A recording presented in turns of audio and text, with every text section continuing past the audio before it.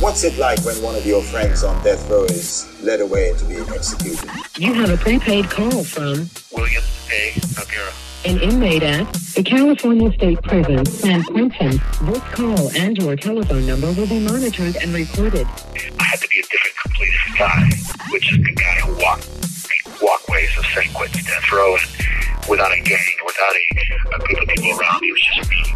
Soon after you went into to be on death row, and you didn't really understand the prison workout system so much, but then he said, we're going to do 75 sets of it. To me, that seems extreme. So I'm wondering if there's a danger of overtraining, wearing yourself out so that you're... No, that's actually funny. It's funny, and I'll tell you why. That's a good one, man. I'll tell you why. Look.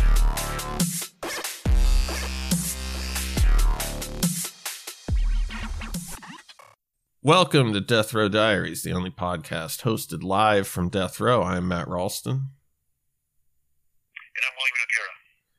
Today we got to talk about James Whitey Bulger, famous gangster that I'm sure a lot of people have heard of. But Bill, you are an expert on this case, and you're going to give us the inside scoop of, how he kind of maneuvered around the prison system, because unfortunately, you're on death row, so you're an expert on this. Yeah, no, absolutely. We have a few listener-submitted questions. You can submit your questions to our Facebook and Instagram page. That is facebook.com/deathrowdiaries or Instagram Death Row Diaries. Also, check out our Patreon page where you will get bonus episodes and material that is not available to the general public. You can give a couple dollars a month and, it helps support the show. We go deep on the Patreon page, Bill, if you know what I mean. So real quick, we have a question from Marcus.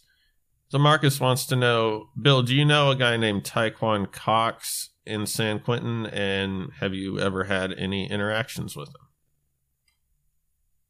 I have. Yeah, he's known as Fee. And I've known him, well, as long as I've been on death row since 1987. Taekwon Cox was on Yard 1 with me when I first arrived here from the AC, and we actually worked out very close to each other. At one time, he and I were the youngest guys on death row. And, imagine that. I'm nearly 60 now, and we were the youngest guys on death row at that time. So, yeah, I know the guy. He's a rolling 60s Crip. He's a stand-up guy, solid guy in prison.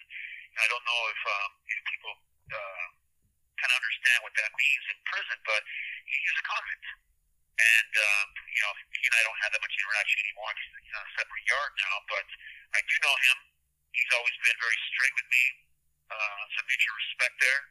But, yeah, I do know the guy, and the guy was a workout fanatic in great shape, and spent many years in the same yard with him. Yeah, I'm sure you can't say much at all about it, but, is he in a position like you where there are lawyers and cases moving forward? Oh, absolutely. His case is on appeal, and, yeah, when it comes to solid guys like that, or guys that are in prison that are here for, whatever reason, but their case is continuing, I'm always reluctant to speak about their cases or anything, but I can say that I know the guy. The question was, did I know him or have I heard of him? And the answer is absolutely. I know him quite well.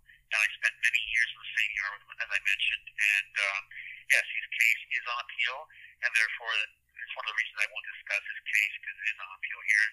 And I extend that type of courtesy to all guys. Like, well, if you're dead already or your case has been done, it doesn't really matter. But if you're here on San Quentin's death row and your case is pending, I stay pretty much away from the case unless they personally have told me, listen, I want you to talk about the case.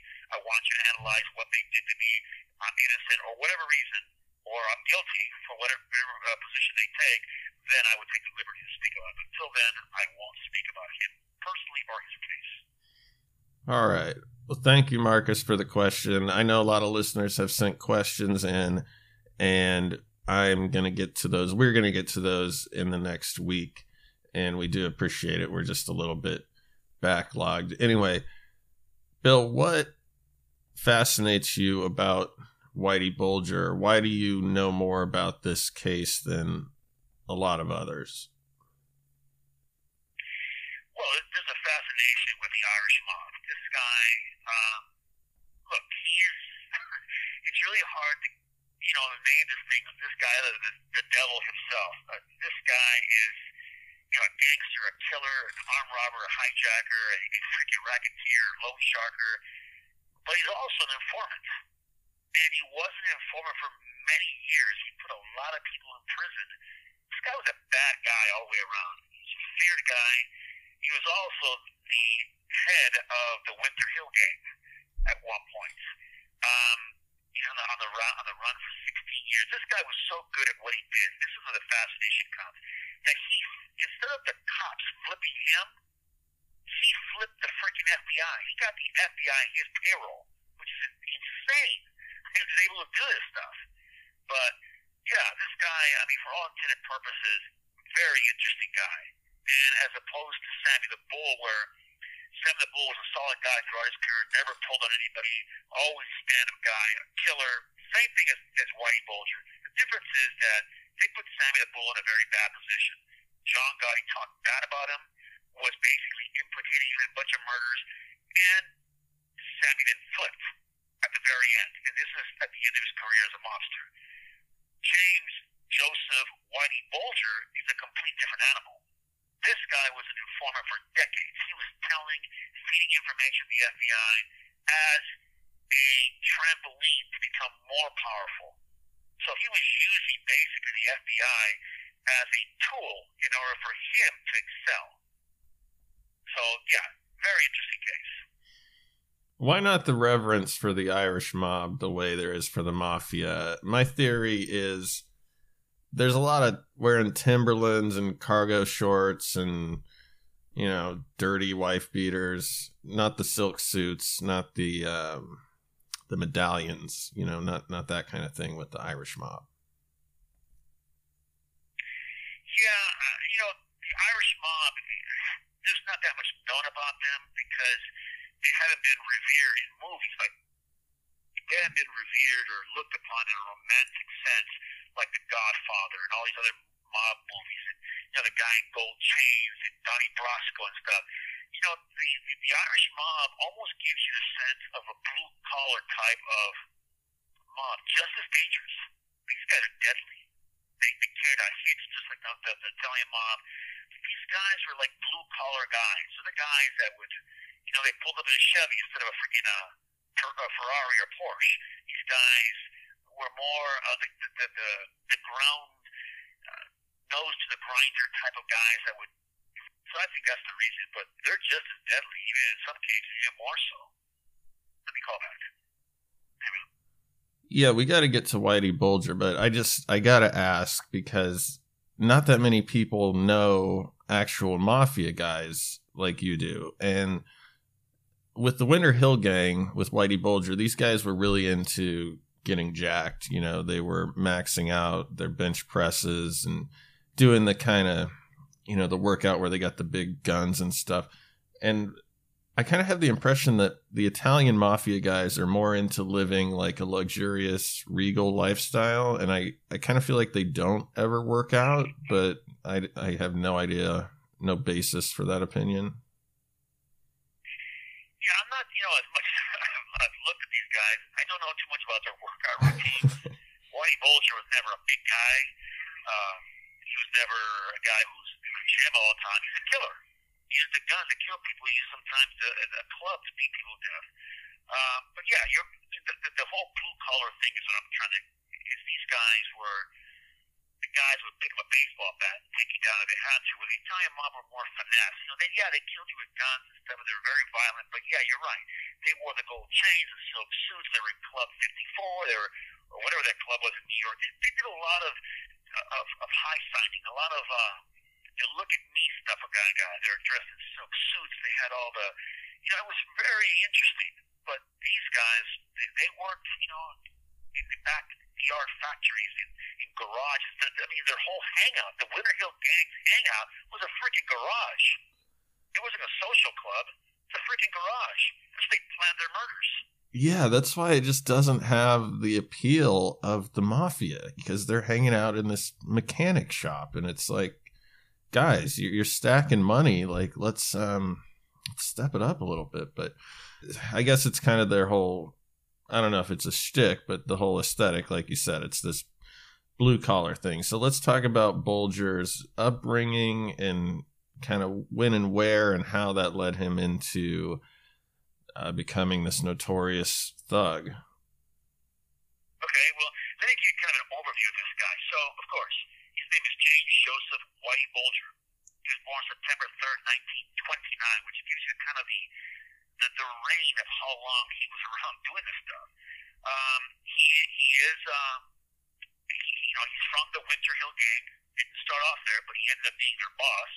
And it's in the Winter Hill neighborhood of Somerville, Massachusetts.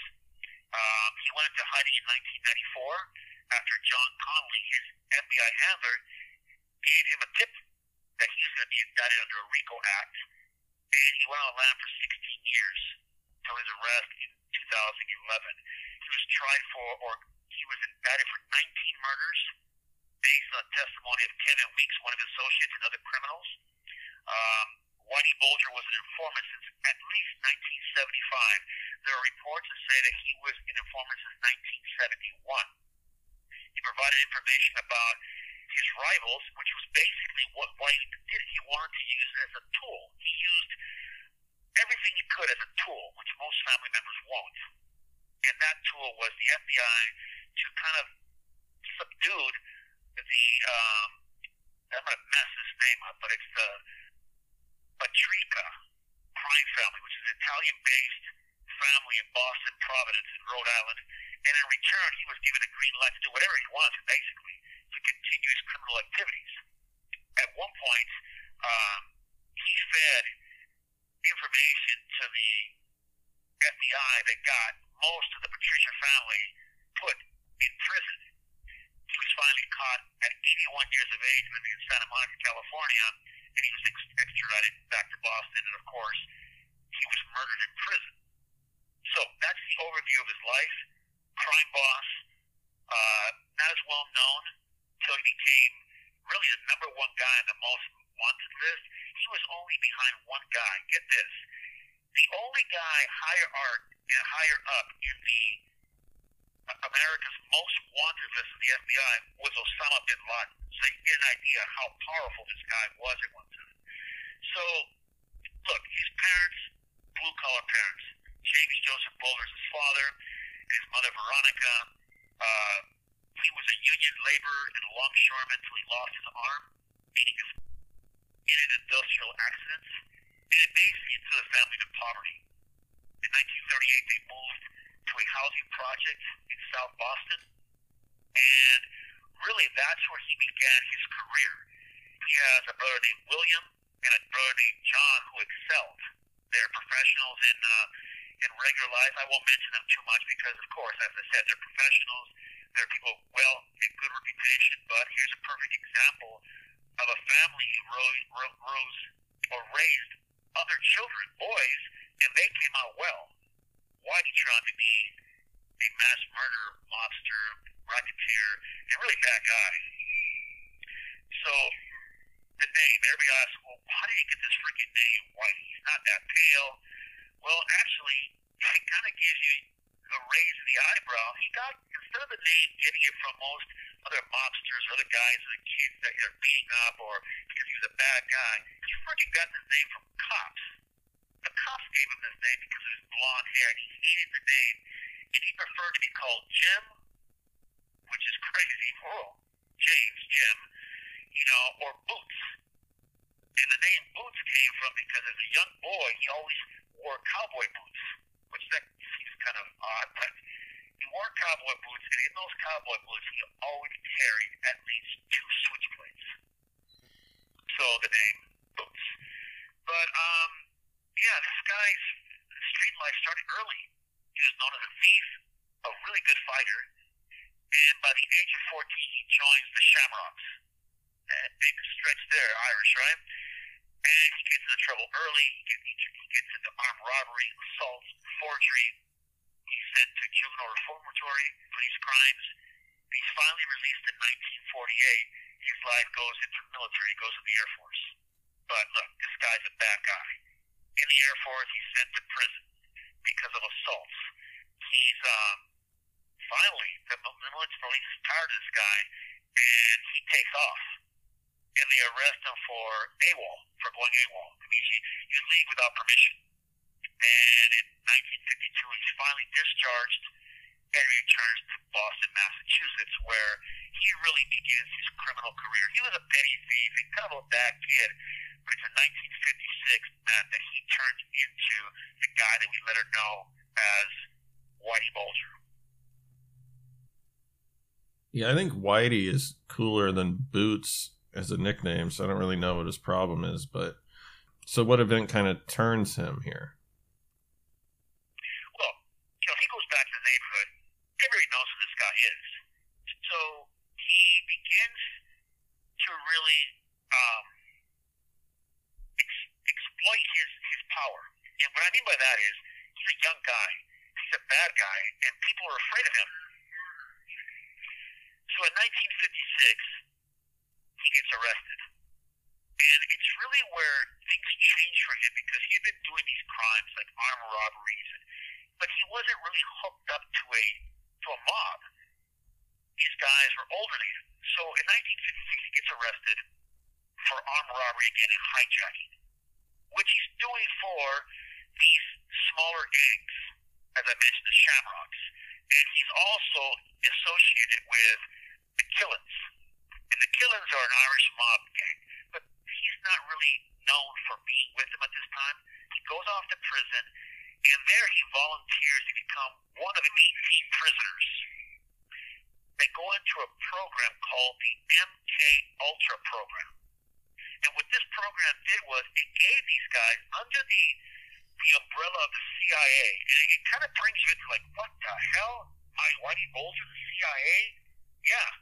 In prison, they began to experiment on him and 18 other guys, under false names, by the way, and they were giving them LSD and other forms of drugs to see how they would respond. Matt, you and I have talked about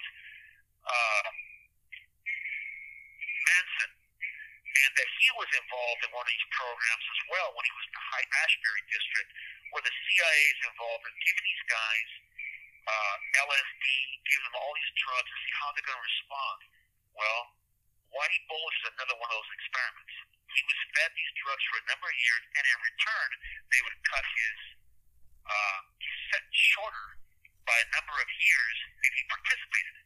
You can imagine, man, being given pure LSD, OO25 liquid acid, and the response was he was having hearing voices. He was really turning into a complete madman. So you wonder how he turned so terrible, right? Yeah, and this happened a lot with this program because they were just experimenting, and Manson, Ted Kaczynski, a bunch of other people who turn out to be killers, were experimented on.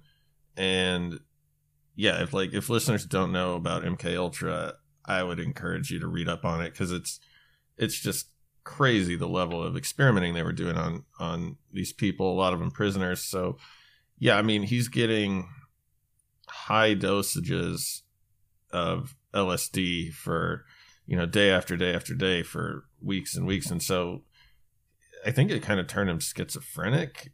He says he's hearing voices all the time, but he's with it enough to understand that if he lets it be known that he's hearing voices, that he may be committed to a facility. So he's kind of aware that he's off now, is my perception of it. Yeah, but I mean, it makes you just sit back and go, what the hell was the government doing? And we know that they did these experiments in Vietnam as well with soldiers. What they were trying to do was make a soldier that can continue on and on 48 hours straight. They can continue fighting. They wanted to make the ultimate soldier. What's the best way to experiment on this stuff is with prisoners or other soldiers. This is some bad stuff. And it kind of gives you a bit of insight into what our government at certain levels of the CIA was doing to normal people or prisoners. But then again, you have to look at this and say, my God, I mean, they gave them these drugs. They did volunteer for the program. Well, that's kind of a catch-22. I mean, you want to get out, but you got to take these drugs. They might make you into a freaking madman and killer. And, well, in this case, it did. So anyways, in 1959, he's sent to Alcatraz Federal Prison in the Bay Area, which, by the way, when I look out my window, I can actually see Alcatraz. So, in 1965, he's granted parole, and, man, look at this, Matt. This is the last time, 1965, that this guy ever sees a prison cell again.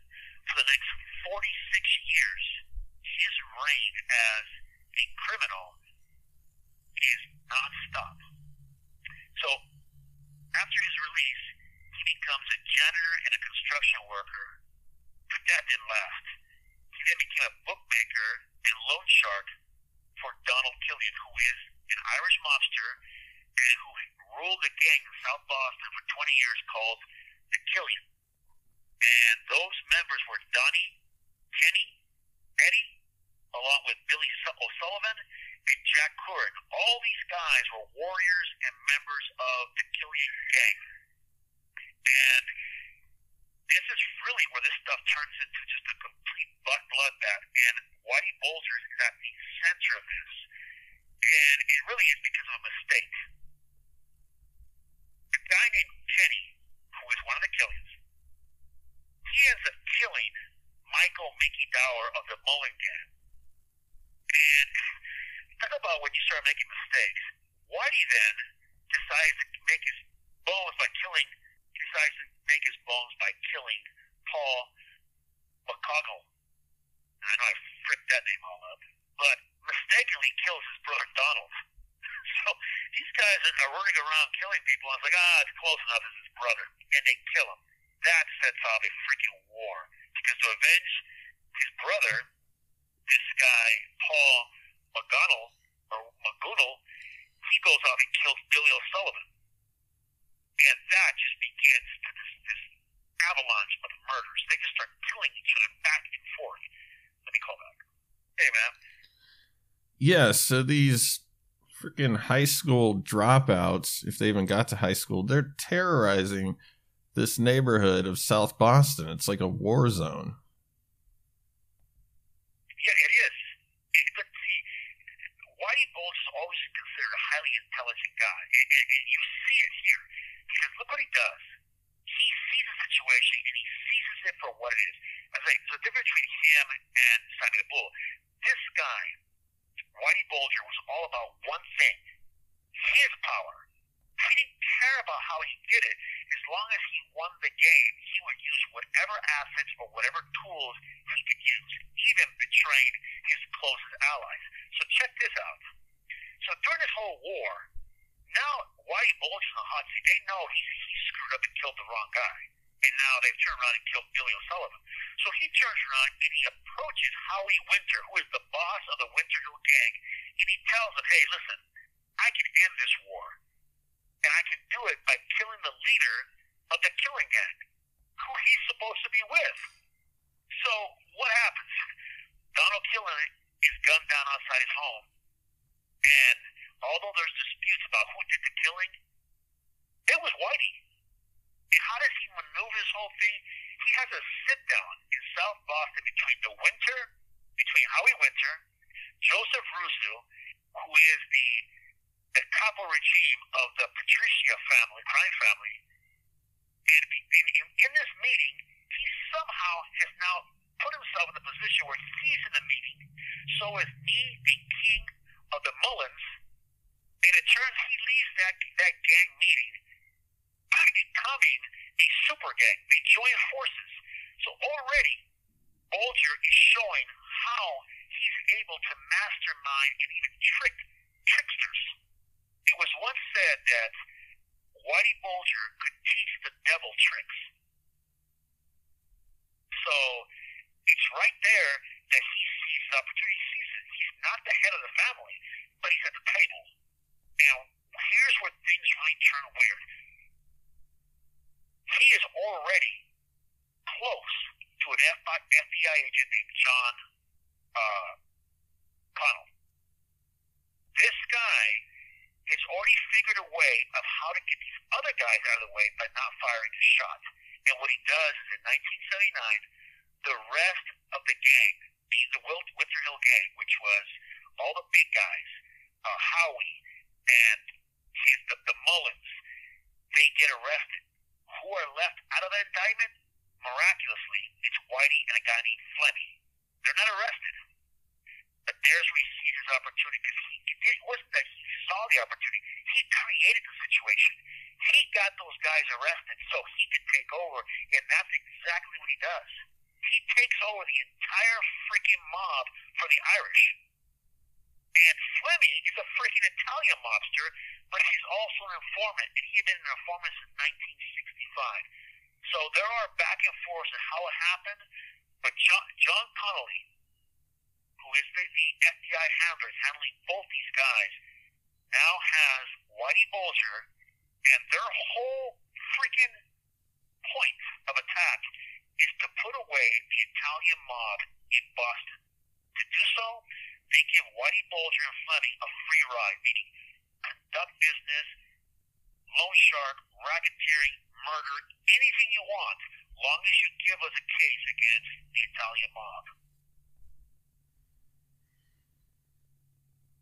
So, is there some racism involved here? I mean, why are they siding with the Irish mob, who are as bad as, if not worse, than the Italian mob? Well, the FBI at that time, their task force for organized crime, did not have Whitey Bulger or the Irish mob on their radar. They existed, but they did not have them on their radar. They did, in fact, have the mob, the Italian mob, on their radar, so therefore it was all about priorities. They wanted to get rid of the Italian mob. They already got rid of the head of the Winter Hill gang and all these other gangs. And they left Whitey Bulger and Fleming in charge, and they're both informants. So the FBI believed that, well, look, it may be the Irish mob, but we're the ones taking care of them. Well, au contraire, mon frere, the Whitey Bulger and Fleming flipped John Connolly. He became an associate who, by the way, is his handler from the FBI, and his Bob Morris both become compromised because they're taking money and payoffs from Whitey Bulger in order to tip him off on what's going on and basically giving him a green card to do whatever he wants. Yeah, so, he kind of lucked out. He kind of lucked out that he found this FBI guy who would accept a bribe, right? Oh, absolutely, but it wasn't just from anybody. It was from Whitey Bulger. Right. Connolly only took deals from Bulger, and although he believed that he was handling Bulger, the opposite was true. Bulger was already the head of basically the FBI task force, because their two main guys, Morris and Connolly, are working for Whitey Bulger. Mm-hmm. So, yeah, Bulger's now, he's got the chess pieces set, and everything's looking good. His plan is working out. If I were him, I'd be paranoid that someone was just going to kill me, though. Why would they? No one knew. Everybody believed that this guy was... They thought that he was, the head of the Irish mob. He was freaking Whitey Bulger, the guy that shot people, killed people, extorted people, and people were afraid of this guy. No one knew that he was an informant. It wasn't until the 1990s, and this is where things got really bad, because, well, first of all, in 1988, the Boston Globe ran a story about informants, and they said that Whitey Bulger was an informant, and it detailed his work for the FBI. Well, in the early 1990s, Bulger, Fleming were both indicted for racketeering, along with a guy named Frank Salem and Bobby De Luca. And these guys are Italian dudes. So the FBI indicts these guys, but they're doing it as a cover. They indict Bulger and Fleming only to cover it up as, look, these guys are not informants, these guys are wise guys, we're going to put them in prison too. Well, while they're listening to the surveillance tapes, they actually discover, it's a hearing for discovery. The defense gets that. You're able to discover how they got the bug, what was the details of how the informants were used or whatever. So when they're playing these tapes, one of the FBI agents says something to the effect, give us get the questions and get these guys to answer the questions, and we got them on tape. When the lawyer for LaGluca saw that and heard that, he realized that the FBI had lied about the basis for the bug. But it was to protect their informants. The informants are Whitey, Bulger, and Flemmy. So he filed a motion to force the prosecution to reveal their source. And the judge grants him that particular motion. So the head of the organized crime section, a guy named Paul Coffey, he testifies that Whitey Bulger, in fact, is the informant. And that's when the whole house comes crashing down. Because now people know that the informant that's doing all this stuff is both Flemmy and Whitey Bulger. So what's the extent of Bulger's criminal activity? Is he just kind of a behind-the-scenes guy who orders hits, or is he out in the field? Like, what's his kind of M.O.? Well, as I said, he was feared for a reason. Whitey Bulger was a murderer. He murdered Louise Latif, a cocaine dealer. They called him Balloon Head. Him and Flemmy just basically killed this guy. And Conley, his handler, was one that told them that this guy Latif was shopping around information on Bulger, meaning to get him busted. Of course, Latif had no idea that Bulger was an informant, so the FBI was providing Whitey Bulger with targets as well. So Whitey Bulger, what's he do? He goes out and kills this guy named Latif. And also a guy by the name of Edward Heron, who actually was giving this guy a job. They just basically blasted him with MAC-10 machine guns. And so this guy is a murderer. He had killed, as I said at one point, 19 murders. They had him indicted for that. Okay? They convicted him of 11 murders, but they had him indicted for 19 murders. Basically, this guy was everything I've said. He extorted people, he loan sharked, he killed them. He became an arms dealer. He actually was giving arms to the IRA. So he was working within the government. He was all these bad things you can think of. Whitey Bulger had those hats on. Imagine that he's supplying arms now to the IRA. Okay? That this is all facts. They're saying that he made more than $30 million in 2.5 years just dealing, becoming middleman between him and the IRA for drugs and arms. $30 million. He also was part of the lottery. One of his buddies and his crew won the lottery. And Bulger ends up with the tickets. So now he's laundering his own money too. So he can prove where he got all the money from. Well, I won the lottery. It's incredible how this guy's luck really basically runs. So it's just interesting how this whole thing goes on. And at one point, it just became so obvious what was going on that and Conley got arrested, his handler, as well as Morris, the head of the FBI's task force. And Whitey Bulger suddenly goes into hiding. Why? Because Morris and Conley tipped him off. They told him, look, they're just going to RICO you. There's an indictment coming down. You need to leave. And Whitey does what he does best. He disappears like the devil. He makes everybody believe that he never existed. He goes in the lab for 16 years, and people can't find him. How are they going to find him? He's got connections with the IRA. He's got probably someone in the neighborhood of $8 to $12 million cash. They're not going to catch this guy. And they don't. 16 years this guy was on the lam. So let's go back to these murders. So I'm a little confused here. Does he enjoy murdering people? Because I feel like he could have someone else do that for him, or is it just cleaner? You know, you have less a chance of the information getting out if you do it yourself. Obviously, there's not someone else to talk about it. I mean, why is he personally killing all these people? He likes it. Look, when you're in that world, and I know this for a fact, I've spoken to people who have done exactly what he did. They're hitmen. They killed for a particular loyalty to a gang. He does it because he likes it. He likes the accolades that he feels after he does it. His reputation grows. It's almost an addiction of what your reputation, how it grows. It feeds you. You walk into a place, Jesus, that's Whitey Bulger. He killed such and such. Gotta watch out for that guy. It's ego. It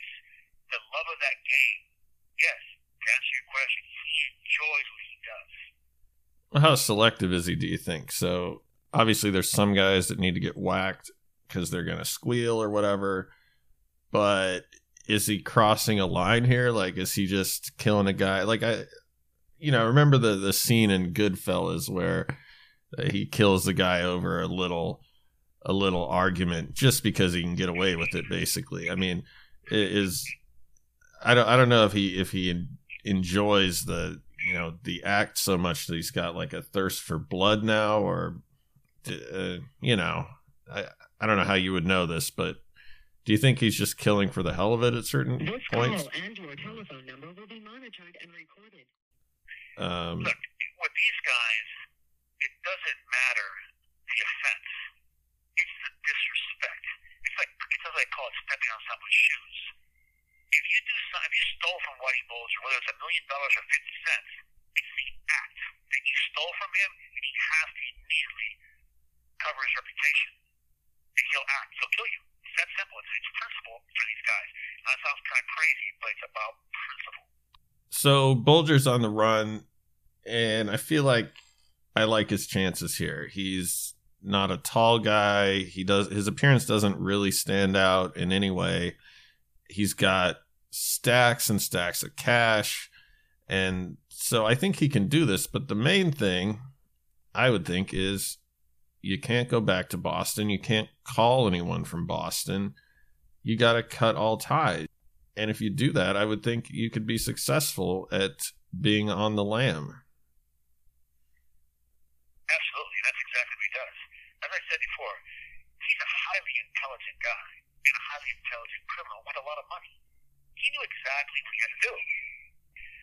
But most importantly, he doesn't... Remember I said before he's a white-collar guy?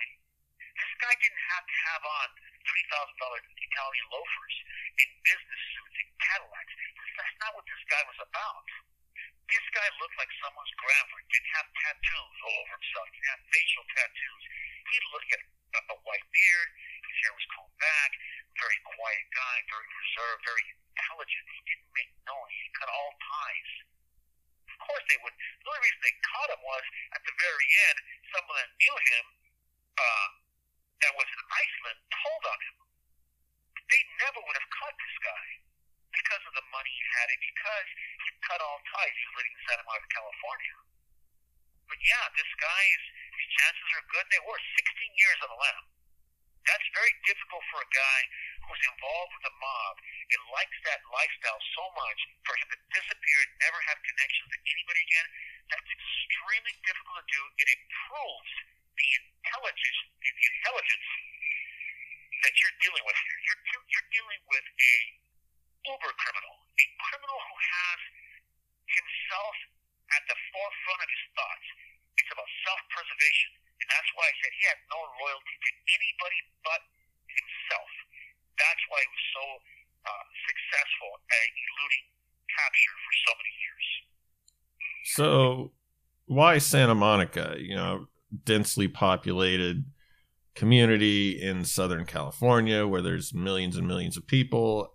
Is it almost a reverse psychology thing? I mean, why, hiding in plain sight?